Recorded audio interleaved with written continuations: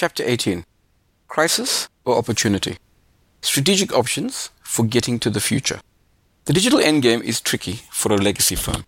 What should we look like when we are done? Do we emulate our digital competitor? Do we aggregate several startups?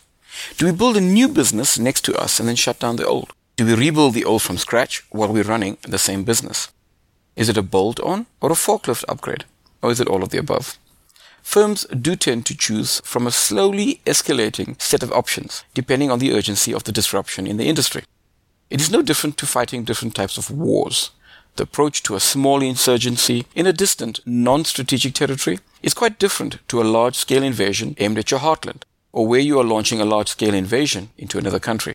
A small volunteer permanent force is fine for a country that is not at war, but mandatory military service and conscription is imperative for more extensive campaigns. And when you are being invaded, well, it's all hands on deck, and even women and children are thrown into the battle, as the Nazis did in the final weeks prior to the fall of Berlin. It is rare indeed for a nation to launch a major assault to defend a non-strategic distant outpost, as Britain did in the Falklands in the 1980s. These are examples of chairman's ego. Something done with an investment very large, very far from the core business of the company or the country. Many countries have been in a state of war for decades, as in North and South Korea and Iran and Iraq, as well as India and Pakistan. Shots are fired, defenses go up, propaganda is disseminated, and a hot war that was never ended turns into a cold or lukewarm one that most citizens eventually forget about, and peaceful but uncomfortable coexistence ensues, as has happened in the music industry between the large labels and the music streaming apps and artists. An uneasy truce for now until an opportunity to disrupt and attack again arises. Many firms are sitting in this homeland security style medium level of heightened alert. The options for your endgame are dependent on two factors, namely the type of insurgency that you are facing and how visionary and bold your leadership and investors are. How brave and how big is your endgame, for example? The more severe the attacks, obviously the more radical will be the approach adopted, and in terms of getting to the future faster.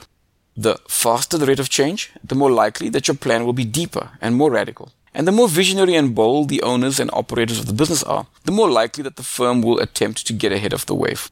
What are these options? Option A is crisis. What crisis? Do nothing or continue doing what we are now engaged in, but do it faster.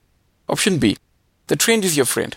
It's exactly as for option A, but with more inclusion of newer technologies and with some startup engagement and a new startup fund.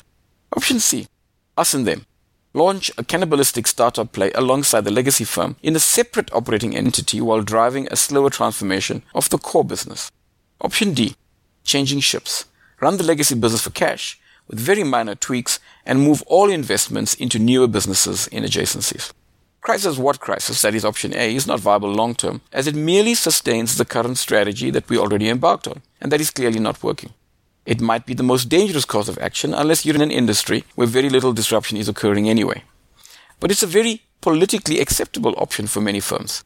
It's a safe option as it does not bet the farm and it creates a change program that everyone is already used to.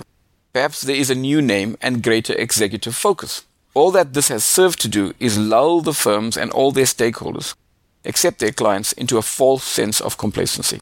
The most selected option in practice is B. The trend is your friend.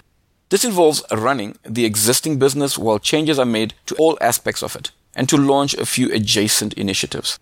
These are often sold into the organization by hyper-smart, inexperienced and suave, overpaid consultants or your own staff with similar attributes who've just returned from famous business schools or seminars.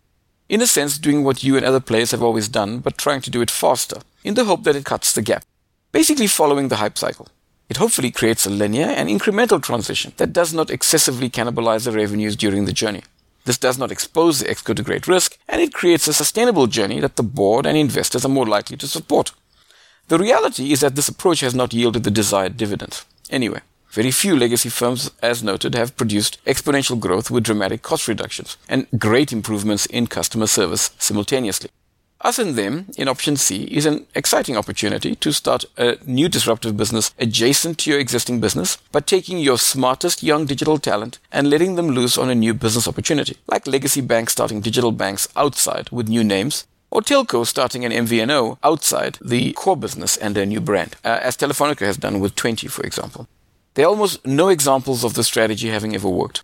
The most likely scenario is that the new startup generates a lot of resentment and animosity and is starved of resources and access to markets and technology by the legacy business, and the longer that it develops its business, the more cash it's burning, as it remains subscale until finally the political will to continue the venture is lost and the firm is rolled back into the core business anyway, shut down or sold off. Changing ships in option D is rare indeed, as it is a very high-risk venture, basically involving the placing of big bets that risk the entire firm. Basically, a firm reaches a realization that any money spent adapting the existing business will be wasted and ineffectual. So they look beyond the perimeter for something better.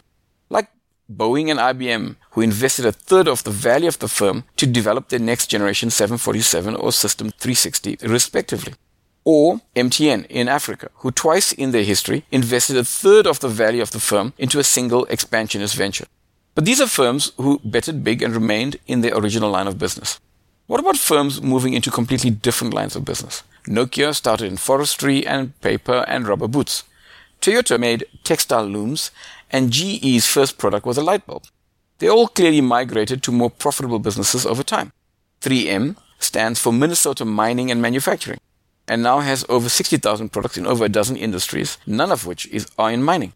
Lonhro Platinum Mines started out as London and Rhodesian Ranching Company, which is where the name is derived from.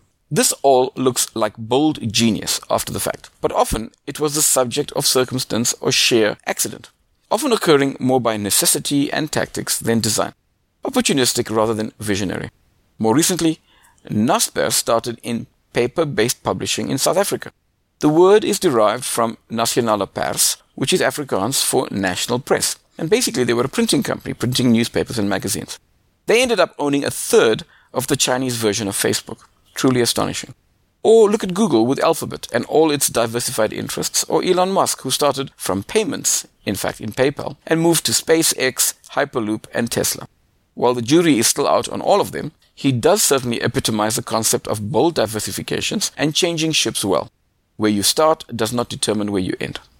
Ultimately, your choice of route will be determined by the pressure that your defenses are under, and the associated level of desperation, your access to resources and funding, or your visionary courage.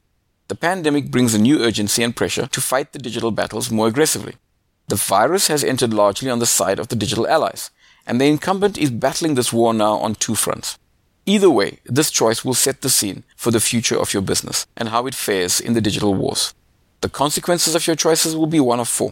Firstly, a hard process of re-engineering early to fight easily later with a greater certainty of victory. Like America's military investing for dominance in all forms of assets to always have the advantage in all spheres of operations. 2. A slower process of change with vicious battles later and less likelihood of success. Like Britain, pre-World War II, who entered the World War ill-prepared and only innovated fast during the war to win with significant outside assistance. Or 3. No effort now in the expectation that there is no war, only to be easily conquered later, like the Russian invasion of the Ukraine or the Soviet invasion of its neighboring states, including Afghanistan. Or, item 4, like France in World War II, to work hard to build the incorrect defenses that are then easily overrun, making the entire process futile. It's a lot like a family that is evolving, having to decide on options for their residence.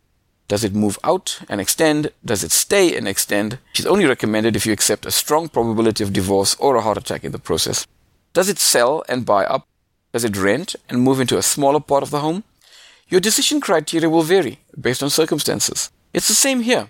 Your challenge, as always, will be ensuring that those that make the decision stay to see it through to execution. Hence, my aversion to listening to consultants or highly mobile employees in this manner. So choose wisely.